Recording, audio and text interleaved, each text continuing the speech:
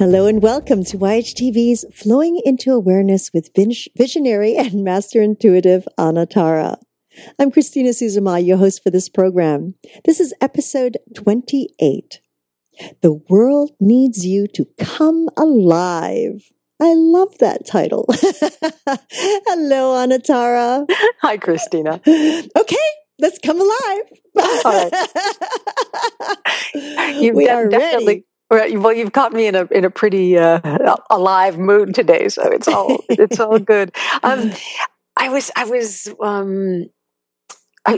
We know so many people, and some of our friends are very alive, and some of our friends are really engaged in what they do and the jobs that they have, or the extracurricular activities that they partake in, and you even see it in kids. Some kids are just at ease and excited with and happy about what they're doing, and other ones look like they're just carrying this heavy pall over themselves, and it struck me that there's definitely reasons why sometimes we're not very alive, why sometimes we're not feeling, excited and thrilled, or even partially thrilled with what we're doing, and sometimes those reasons are appropriate and excellent, and I extended that understanding into knowing that we can even have sort of quiet down moments when we are truly living our aliveness. So the world needs you to come alive. Who is the world? The world is everybody that you know. The world is the universe in which you exist. The world is the earth which you can give life to and receive life from. The world is, to me, sort of a metaphor for just being human. That which contains us and supports us and gives us life is this world, is the space that's all around us. And what is it? What would everything be like if we were all alive in our essences, alive in what excites us? I have a lot of people ask me through counseling and through angelic and intuitive sessions, what am I supposed to be doing? What is my role? What is my path? What am I here to do in this lifetime on this earth? And there usually is sort of a general area of direction for everyone. We all have some idea of what we're here to do. But wouldn't it be amazing if we stopped asking, what am I supposed to do with my life, and started asking ourselves, what excites me? What brings me alive? What puts me into this stream of consciousness that flows easily through me, that gives me direction in an energetic, supportive, and fun, and even in a loving way. And again, I want to say that not everything has to be fun. It's okay if things aren't fun. It's okay sometimes if we're focusing hard, or if we're working on something that we need to understand about ourselves so that we can find what excites us. So I don't want to put any sort of pressure on anyone to be alive or not alive, or happy or not happy, but just to know that what I'm suggesting is that we can address ourselves differently than we usually do. We can ask ourselves in every moment, is this exciting to me or not? And adding to that, is this something required of me and necessary for me to partake in or accomplish right now, or not? So first, ask, is this exciting to me? Does this make my cells tingle? Does it make me feel like I want to shake off everything oppressive and overwhelming, and look at things from a place where I feel at home, and I feel good about, and I feel energized in, and I feel creative with? So what excites you? What makes you feel creative? What makes your creative juices flow? What makes you want to step up in the morning and say, here I go, here's another great day? And so try that. Try looking at yourself. Look at yourself in the mirror, literally, and look at that face that you know really well, and make faces at yourself and say, what excites you? Who are you? What makes you feel alive? What will you do once you know what that is and you start to do it? Will you feel differently about yourself? Will you be more excited, about going to work? Will you feel less excited about going to work if you really know what excites you? Or will knowing what excites you make all of those other sort of more mundane and required things easier to do? One of the things that we tend to do as humans is to doubt that we have any idea about who we really are.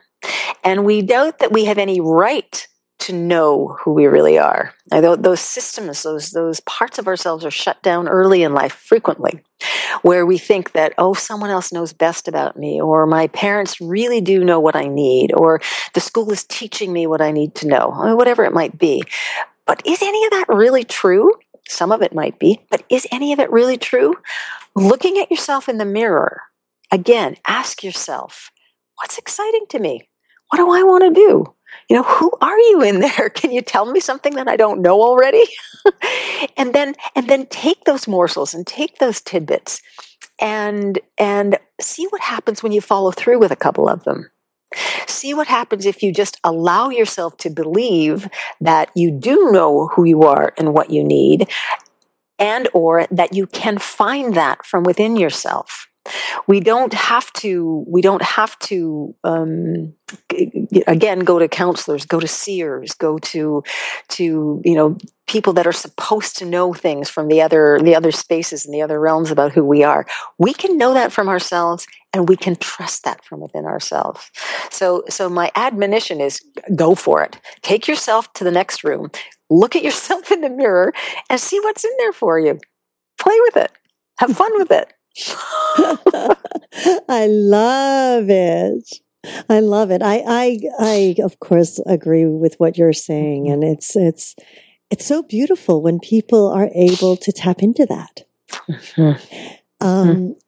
I do know that there is a generation out there that has, I think, culturally some barriers. It's like, okay, we have a good job. We have to work at it. We have to, the we have to's. I have to do this out of responsibility. I have to do this, to the point where that they've taken themselves so far away from what excites me. That this morsel of information, Anatara, I hope that it will give them the strength and the positive influence to just I like what you're saying about giving yourself the strength, the positive influence. I've used this with kids where they're really in a really fussy mood, or they're grumpy and they don't want to go to school, or whatever it might be, and I take them to the mirror and just say, look at yourself in the mirror and ask that person that you see what they need.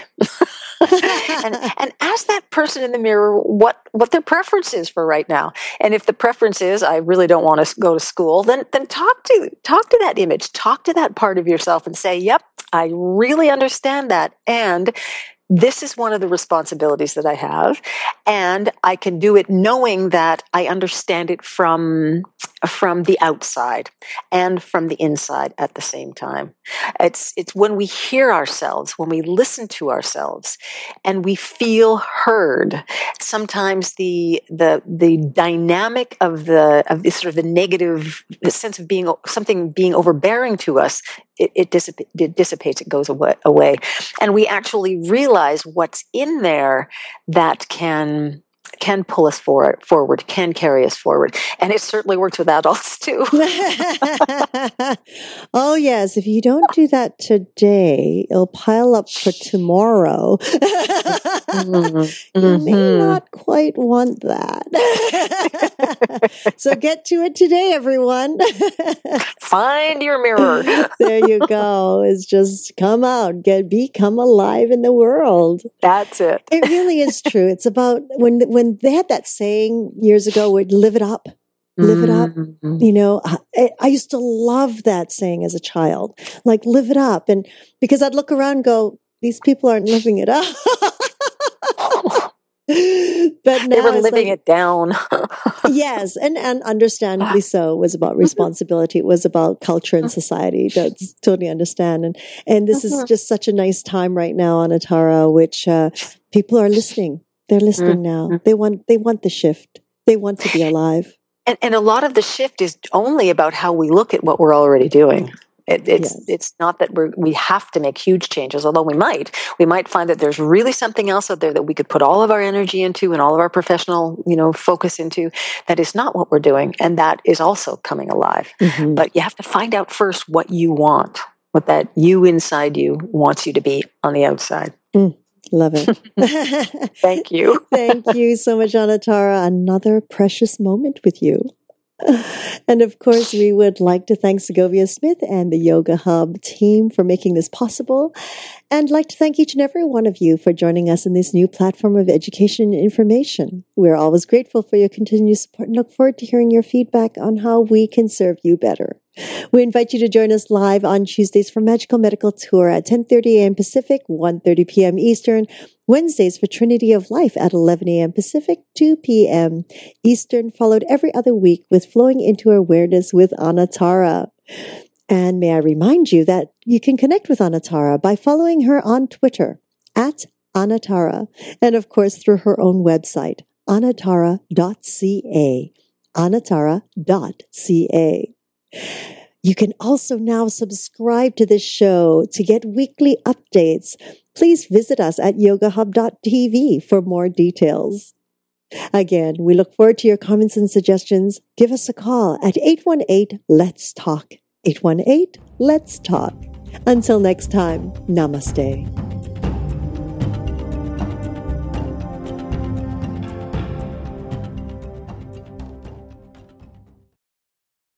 YHTV's Magical Medical Tour. Come join Dr. Glenn Woolman and Christina Suzama as they journey through the healthcare galaxy, interviewing doctors, healthcare practitioners in the attempt to share ways to achieve optimal health. Join us on yogahub.tv every Tuesday at 10:30 a.m. Pacific, 1:30 p.m. Eastern.